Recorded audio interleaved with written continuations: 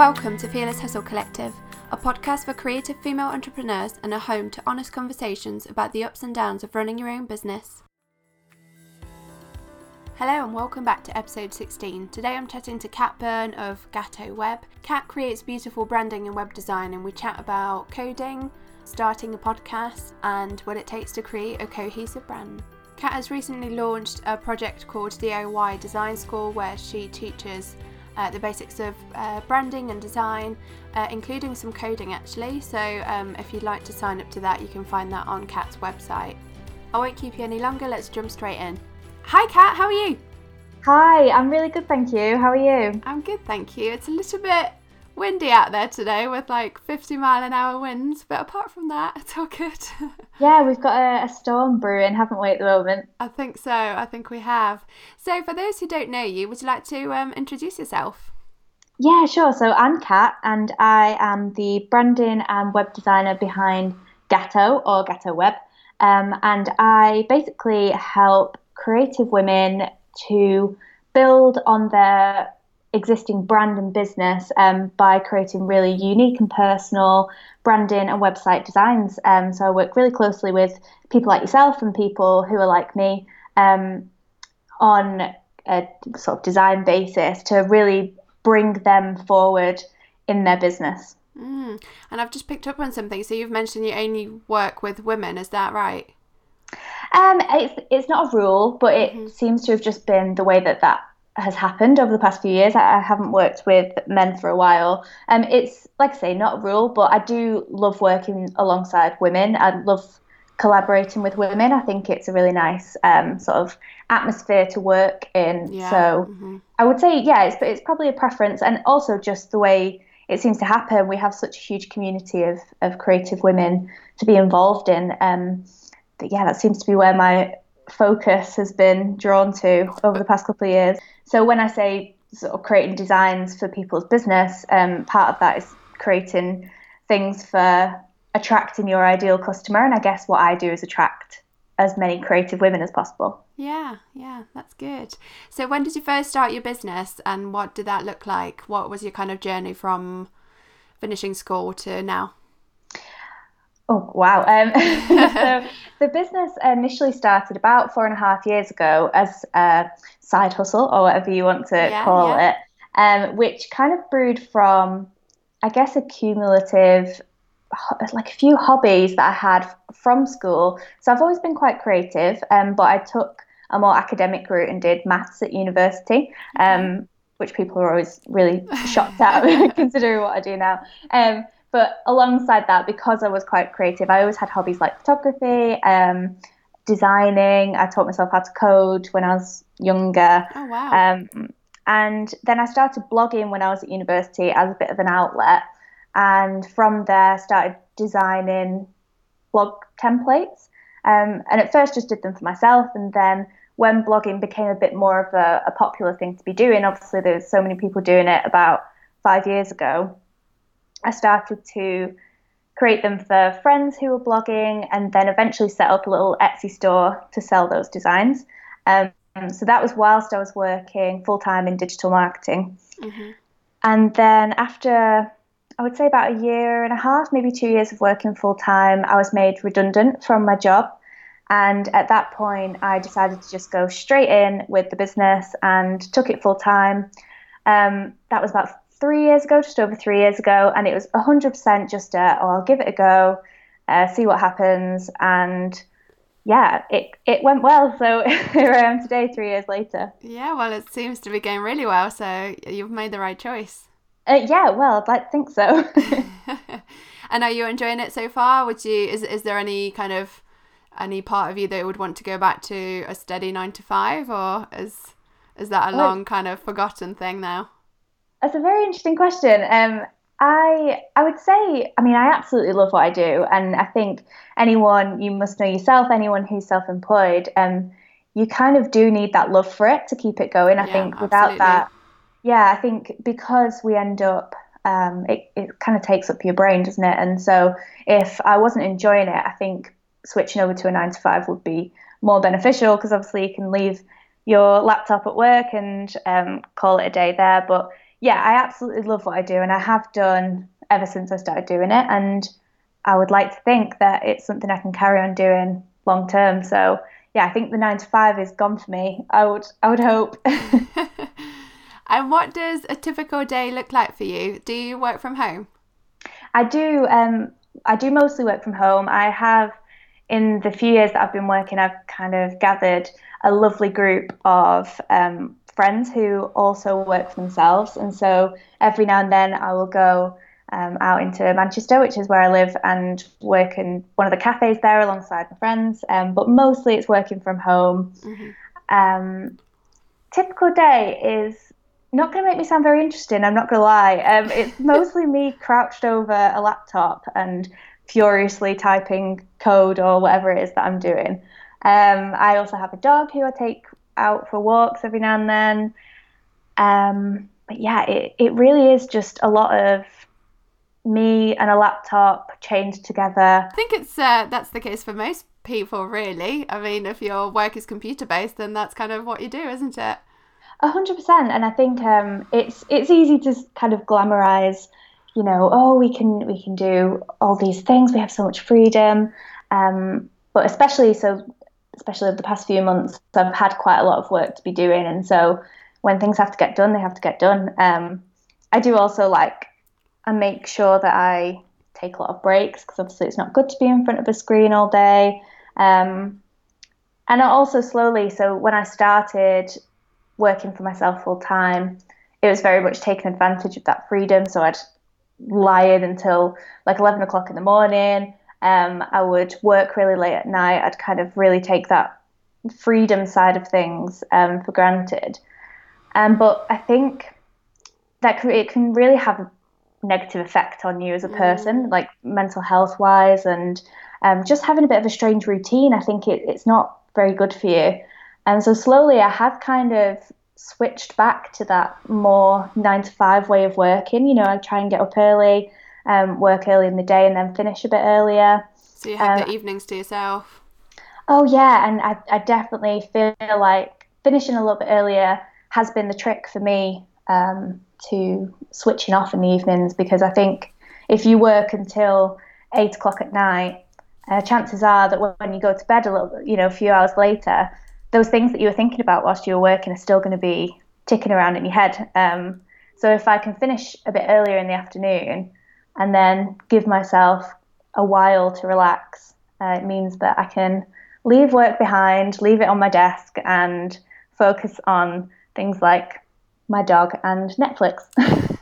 And do you work at weekends or is that strictly kind of your time? Weekends, I do not work, and it's been a conscious but difficult transition. I think I used to, so I would say for the first year and a half of working for myself full time, I worked every single weekend, and I can't believe, I can't believe I did that now because I don't Yeah, do it anymore. yeah. But yeah, it used to be every Saturday and Sunday. I would just be working as I would have been during the week. But yeah, I've definitely tried to stop that since working. I worked with a business coach about halfway through my business journey, and she really helped me to switch my mindset when it came to my working week. Hmm. And since then, so straight away since my first coaching session, I haven't worked a weekend since then. Oh, that's amazing. So you've made that switch and you haven't kind of looked back really. Yeah, and I think you do have to. You've It's a got to bit of give like, yourself time, haven't you, off because otherwise you do kind of end up just working or non-stop really. yeah, 100%. And you kind of like have a hazy line between your weekdays and weekends because if you're just working all the time, there's no difference. So I think it's nice to have that switch off. And yeah, I do have to force myself sometimes not to be checking my emails and, oh, I'll just do this little task. Yeah, it's But easily yeah, done. Yeah. yeah, 100%. Mm. I wanted to go back a little bit. You've mentioned obviously that you designed blog templates for your friends and stuff and for yourself.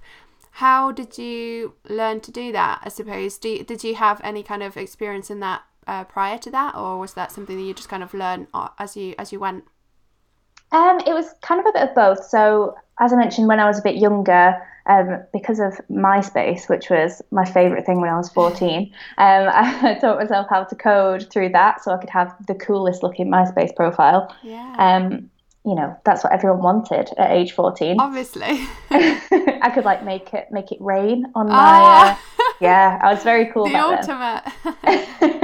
then. Yeah, so I had a bit of coding knowledge, and because I was quite creative, I guess I had an eye for design. I'd say it wasn't necessarily experience, and so I kind of just wanted to tweak. It was gradual on my own blog. I just wanted to tweak a few things every now and then. And the more that I did that for myself, I kind of got used to the way things worked in the back end of websites. And it was kind of combining that with the design, like creativity, and bringing those things together to make these templates. And like I say, I did it for myself first for quite a few months before I thought I could branch out and start giving them to other people or selling them. And I think I put quite a few hours into that as well. I remember staying up quite late after working and trying to figure out the code on templates or trying to learn new little skills. Yeah. So And, yeah. and with regards to the code and learning that all the way back when you were 14 and stuff, was that done via the internet or what? How did you learn it? Yeah, I think it was just a lot of Googling and a lot of trying to, like I say, because I did maths at university, because I was quite mathematical and logical when I was younger, I guess that side of things clicked a bit better with me. Yeah. So it was a combination of skills, really, which is quite interesting if you think about it. No, I find it fascinating because I remember learning a little bit of code when I was younger as well. I don't remember that much, but I can kind of go into the back end of WordPress, and if I need to tweak a couple of bits, I probably could, but I'd probably need to Google a few things here and there. But I think I have that kind of logical way of looking at things in the same way as you've kind of described, I suppose. But yeah, I was just really fascinated as to how you kind of learnt it, because it's a massively valuable skill actually, because everybody needs a website these days, and WordPress can be a little bit confusing for people. So yeah. Yeah, and most people have a website. It's rare that if you run a business you don't have a website. Yeah, and exactly. Yeah. I think also people really like to have control over things. So anything they want to be doing, I'm like this especially. I would rather someone told me how to do something and then I could do it myself. Oh yeah, totally. I know what you mean.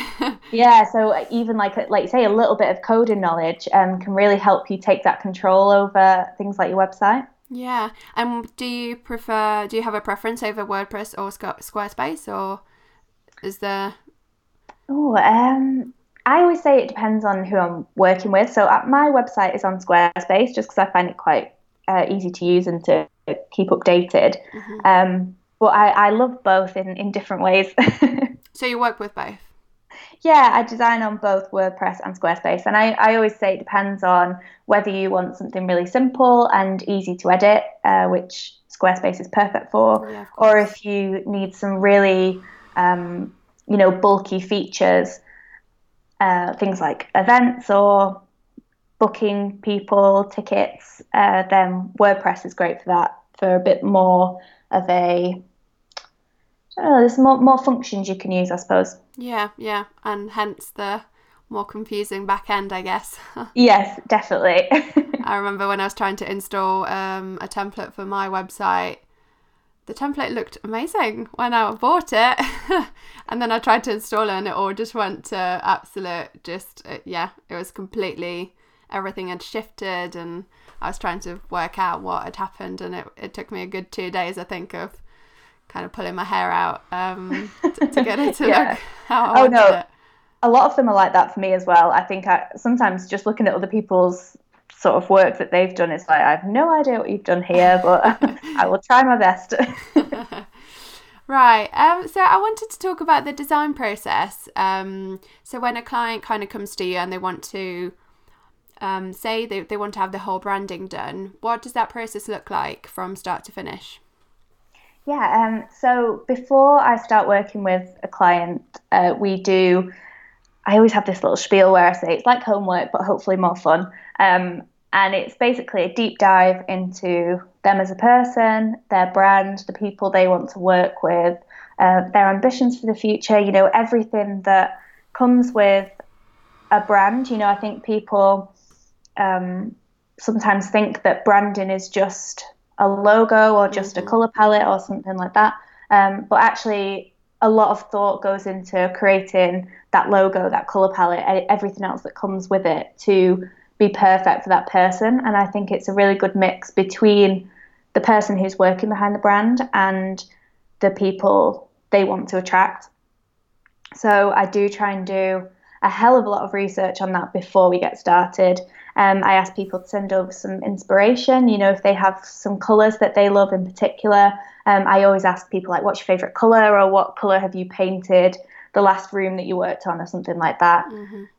So I do a lot of work before we start, and then I kind of just jump into it, and I'll do I sometimes do tens or hundreds of different logo iterations or whatever I'm working on to make sure that I can get something that's perfect for the person I'm working with. And it's a lot of sort of back and forth between, okay, I'll make something and then switch back to the brand discovery sort of process and think, does it match up with what we've looked into?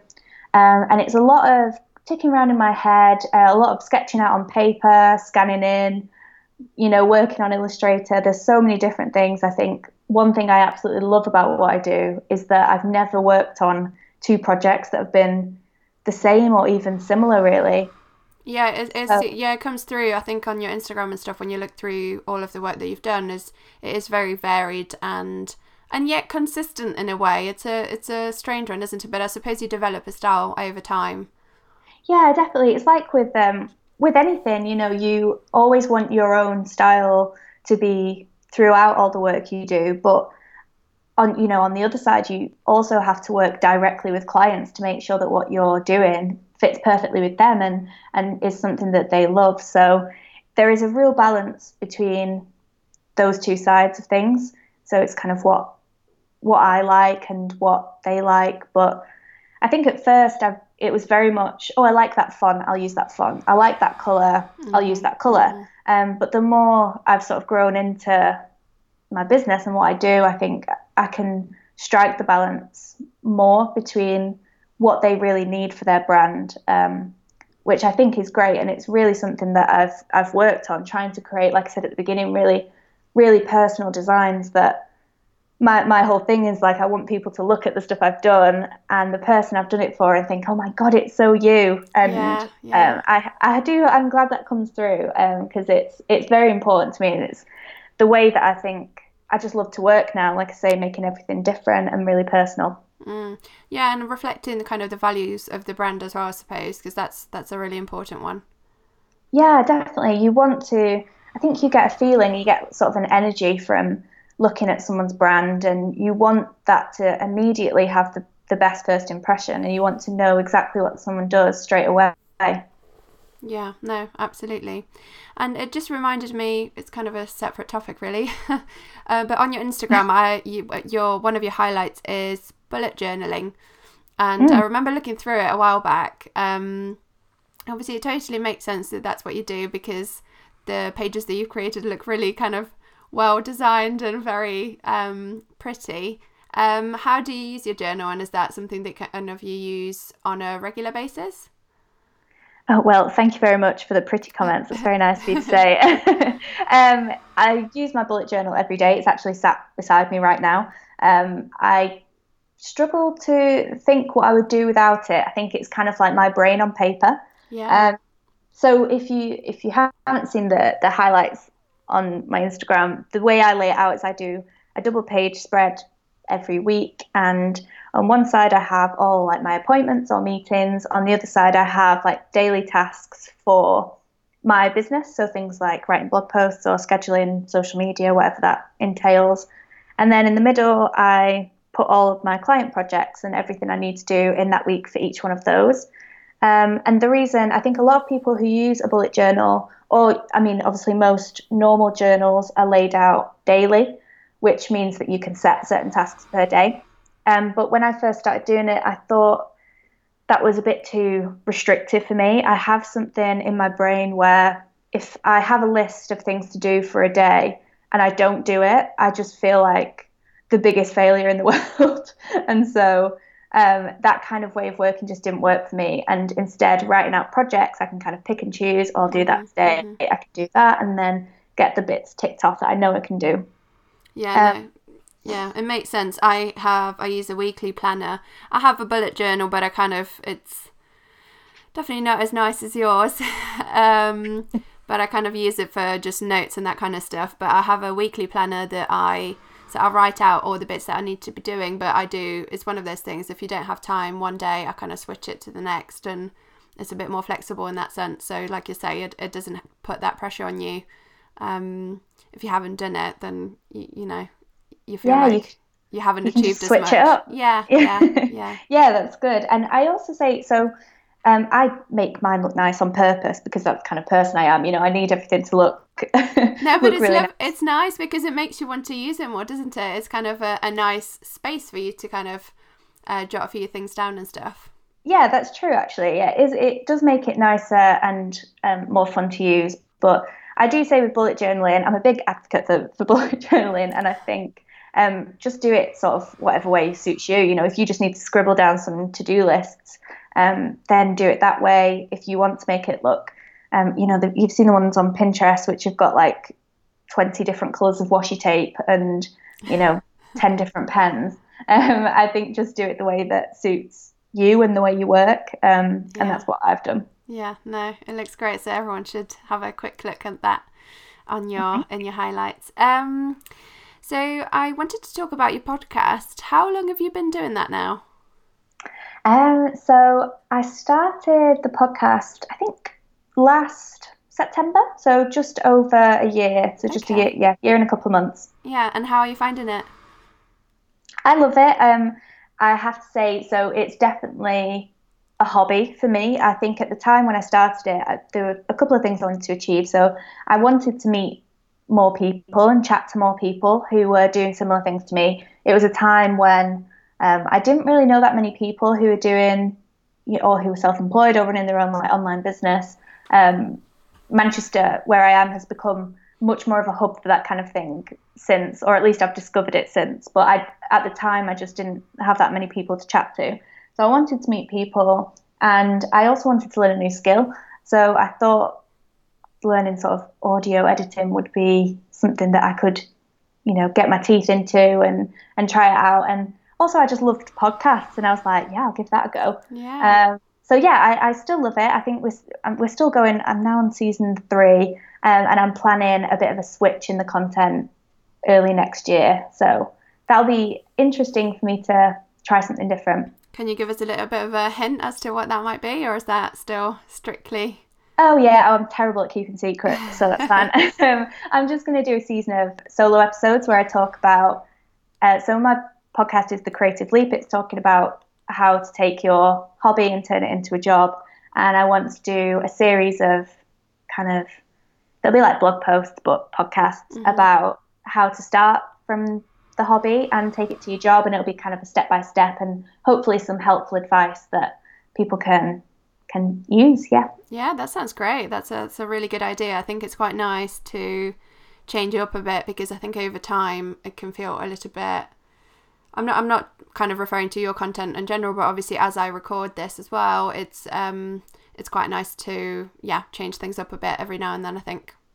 Yeah, I think it keeps you motivated. I think in everything you do, whatever streams of your business maybe become a bit more of a chore, I think switching it up in a way can bring back the fun and the motivation to do things. Yeah, but also I think if you're really used to the way you do things, you can become a little bit lazy, I suppose, in the way that you do things, because you're so used to the format. So actually switching things up can be, you can kind of discover new kind of ways of doing stuff, I suppose. Yeah, definitely. Yeah, that's so true. And so for those, because I've spoken to quite a few people lately who want to start their own podcast, but just the same as I was a while back, I didn't really know where to start, and the kind of technology side of things scared me a little bit. I wasn't sure exactly what I would need. Do you have any tips for those who might want to start their own podcast but don't actually know what they need to be doing? Yeah, sure. I mean, I think I was similar to you when I started mine. I thought, oh, I need all this equipment. I'm going to have to get a really fancy microphone and some editing software. But honestly, if you have some headphones and a laptop, you can start a podcast. And I think as long as you've got something you're really passionate about talking about, and you know what you want to do and talk about going into it, you really don't need all the high tech stuff, to push it forward. I think it is actually a lot easier to start a podcast than people think. Yeah. No, I've found that too, but I think it was that unknown that felt very off-putting in a way, because I just wasn't sure how exactly I was meant to do it. And I think I had the idea of having to buy software and stuff for editing, but actually I've ended up using stuff that I have here on my iMac, and it works absolutely fine. Yeah, and I use I use Audacity for my podcast that's one editing. of the recommended ones. Yeah, which was free to use, and like I say, I've actually reverted back. At first I did buy a microphone and use that for all my interviews, but now I just use my headphones because I just think it's easier, and I'm just chatting to people on Skype, and I don't want the pressure of having to worry about, oh, is the microphone working okay, is it positioned in the right place. I'd rather it just be a bit more casual and more of a chat. Yeah, it's funny how having a microphone in front of you can make you feel a lot more nervous. Yeah, oh yeah, so true. And it's like, oh God, I have to get it right now. I've paid for this microphone. And yeah, I do think just dive in, and also try not to compare yourself to your favorite podcast, because the ones you listen to have probably been going for a while and they'll have it all figured out, and, have more of a professional setup just because they've been doing it for so long. Yeah. So just go into it with whatever suits you. And I think this seems to be my mantra for everything. But yeah, you do you, sort of thing. Yeah, no, absolutely. And I think it takes a while to get used to it and kind of ease yourself into it. So I think that's important to remember as well, is that the first few interviews might be, I mean, I was really nervous, and I know you can tell, but it's just one of those things, I had to get them out of the way. There was no other way of practicing really, other than just recording. So yeah, and I also think actually when you start doing your interviews, you think, oh God, I sounded awful through that, I was stuttering my words, I sounded so nervous. But then listening back, even if you I think a good tip is, if you feel that way, wait a week before you edit it and then go back to it. And I find that usually when you listen back, it's like, oh, actually, I didn't sound anywhere near as bad as I thought I did. Yeah, exactly. It wasn't that bad. Yeah, definitely. So I wanted to talk about taking time off work. I know that this past September you took the whole month off. That's about right, isn't it? Yes, I did. I took the whole month off. You're right. Yeah, and so how did you plan for that? So I had to plan it in quite early. So part of my the way I work is that I tend to book my projects in a few months in advance.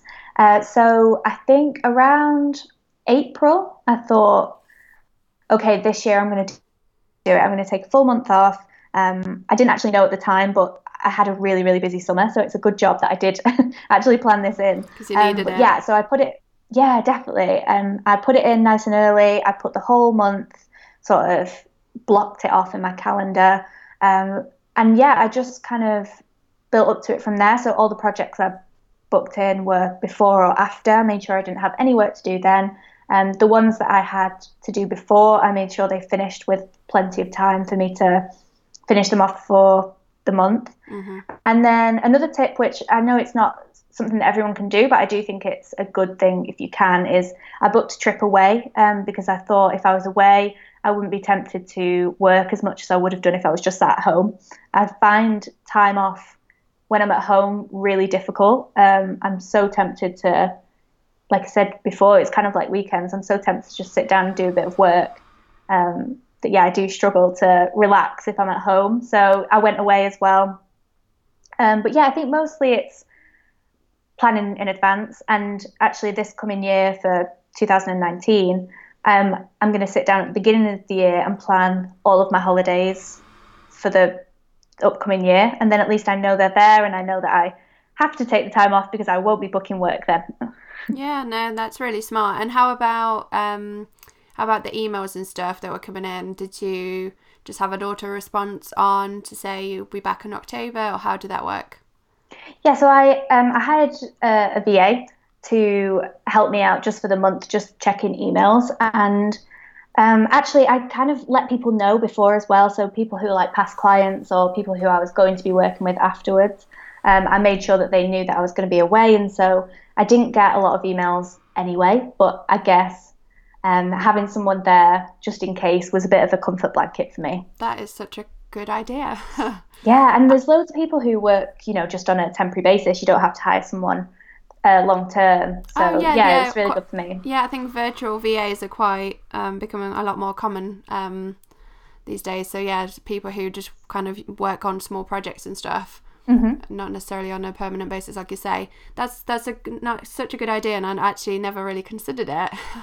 So I'd end up still emailing people back as I was on holiday because I just thought, oh, just get it done quickly. But then as soon as you do it, that's your mind on work then. Yeah, and you're not actually having that time off. Yeah, no, that's a brilliant idea. So moving on to social media, so would you say Instagram is your kind of main favourite platform, or is there anything else that you use?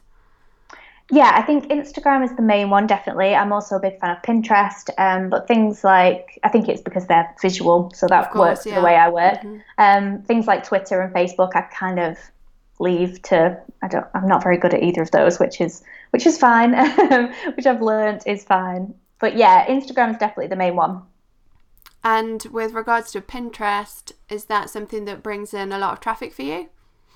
It does, yeah, and even from past like blog posts that I wrote, say like a year and a half ago, I still get quite a lot of traffic from there. I did the Melissa Griffin Pinterest course. I think, oh gosh, I can't remember what it's called, but I can find out. Yeah, that rings a bell. Yeah, I'll pop a link in the show notes. Yeah, and that was really helpful for me. I think people forget that Pinterest can be so powerful. Like you say, it can get so much traffic, and I do get people getting in touch with me, like I say, from work that I did ages ago. So that's why I like that one as well. Yeah, no, it is amazing. And I know of quite a few bloggers and stuff who get most of their traffic through Pinterest. So it's definitely something that I think should be looked at. It's something that I'm kind of working on at the moment, but only kind of it's still kind of early days, I would say. So it's just figuring out how to market or promote your own pins best, I suppose. Yeah, definitely. So I wanted to talk about the DIY design school that you've recently kind of introduced. How did the idea come about, and what does it entail exactly? So I had the idea, I've had it in my head for quite a while actually. I didn't know in what form it would be, but I had some sort of idea that I wanted to do some sort of design tips for people in business and people who wanted to design for themselves. And then earlier in the year, I made the decision that I wanted to work slightly less on client work.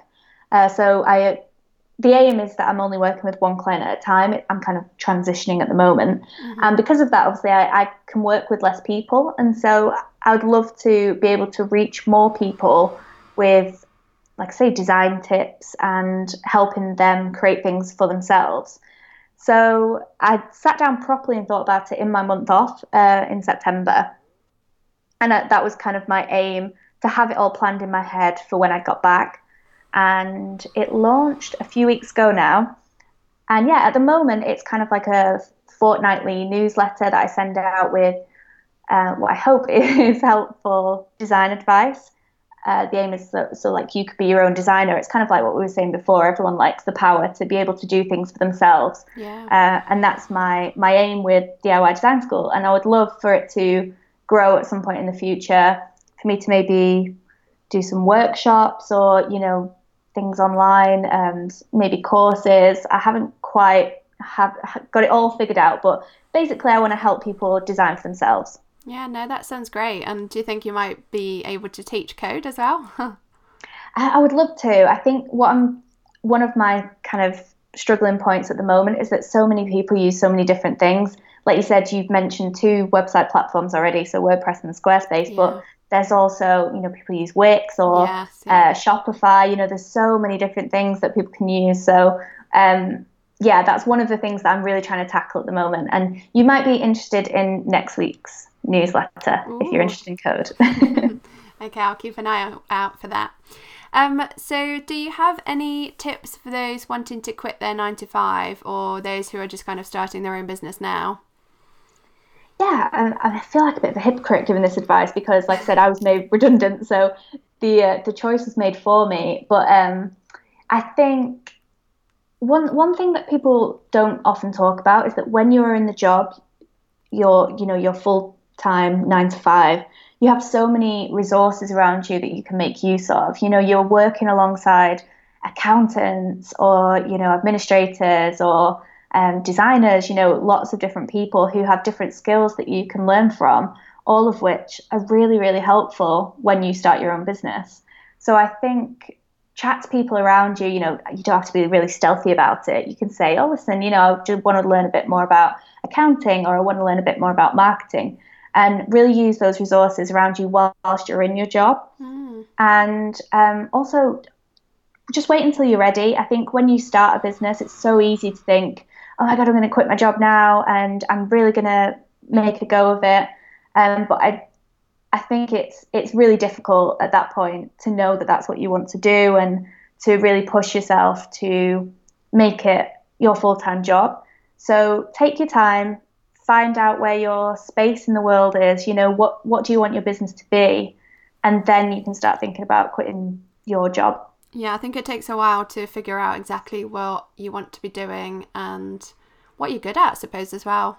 Oh yeah, 100%. And you never know when you start your own, side hustle sort of thing. It might be that you find part of what you're doing for one business, you find that you're really good at. People can think they want to be one thing and then find something else that they love. And yeah, I think you can do a really deep dive into being self-employed whilst you are not self-employed. Yeah, no, I think it's a great tip because I think it gives you that freedom to experiment in a way and just try different things out, because obviously once you've quit your job, you've really got to make a go of it. But whilst you've got that secure income coming in, you have got that luxury of just being able to freely experiment. Yeah, definitely. And also, there's no harm in trying to save up a bit of cash before you make the leap as well. Yeah, yeah, definitely. So we're kind of coming to the end of the conversation, but I asked all of my guests 2 questions. What's a favourite book that you've recently read and would recommend? I think the latest book that I've read that I would really recommend, especially to people listening to this podcast, was How to Own the Room by Viv Groskop. And it's kind of about public speaking and how to be really good at, and it's aimed at women as well. So women, and I think there's women and the art of brilliant speaking or something is the tagline. And I'm not a person who's great, you'd think, oh, you've got a podcast, but I would not say that I'm a natural speaker. And so any advice that I can get to become better at that, I think, is very welcome. And each chapter of the book gives you a kind of a different tip into how you can be a better speaker. And, it's not going to make me do a TED talk or whatever, but, it might make me more confident when I'm talking to clients, or it might make me be able to speak to new people a bit better. And yeah, I'd really recommend that to anyone who would like to be better at speaking in general. Yeah, that's definitely something I struggle with, actually, particularly when it's, obviously recording a podcast is slightly different, but when it's public speaking, it's a completely different ballgame. And I think, that's definitely something that I need to read. But actually, I'm pretty certain the author was on Sarah Tasker's podcast very recently. And that was a really interesting conversation. So I'd recommend people check that out as well. Yeah, definitely. That's really good. So who would you like to hear interviewed on the podcast? I mean, I have to say, I'm her biggest cheerleader, so it would be my coach and friend, Jen Carrington. She's not, I've checked before, so I think, she would be great. Oh, perfect. Amazing. So are you still coaching with Jen now? No, we're good friends now. So she helped me transform my business. Like I said, if you've listened to even one episode of my podcast, you'll know that I harp on about her all the time. So yeah, she's great, and she also has her own podcast, which is brilliant. So yeah, it is. No, I listened to that as well, and obviously she has one with Sarah Taskett as well. Yes, so that's another good one to check out. Yeah, brilliant. Perfect. On that note, where can people find you? Yeah, so like I said, Instagram is my place. So my handle is Gatto Web, so it's Gatto, which is Italian for cat, by the way. Okay, right. That's where the name comes from. Yeah, that's the whole thought process behind the name. And then my website is the same, so it's gattoweb.com. Perfect. Well, thank you so much for your time. I really enjoyed that. Thank you. Oh, it's been so lovely speaking to you. Thank you for having me. Thank you so much for tuning in. As always, I'd be really grateful if you could leave a review on iTunes so that other female creatives can enjoy this podcast too. I'll see you next week.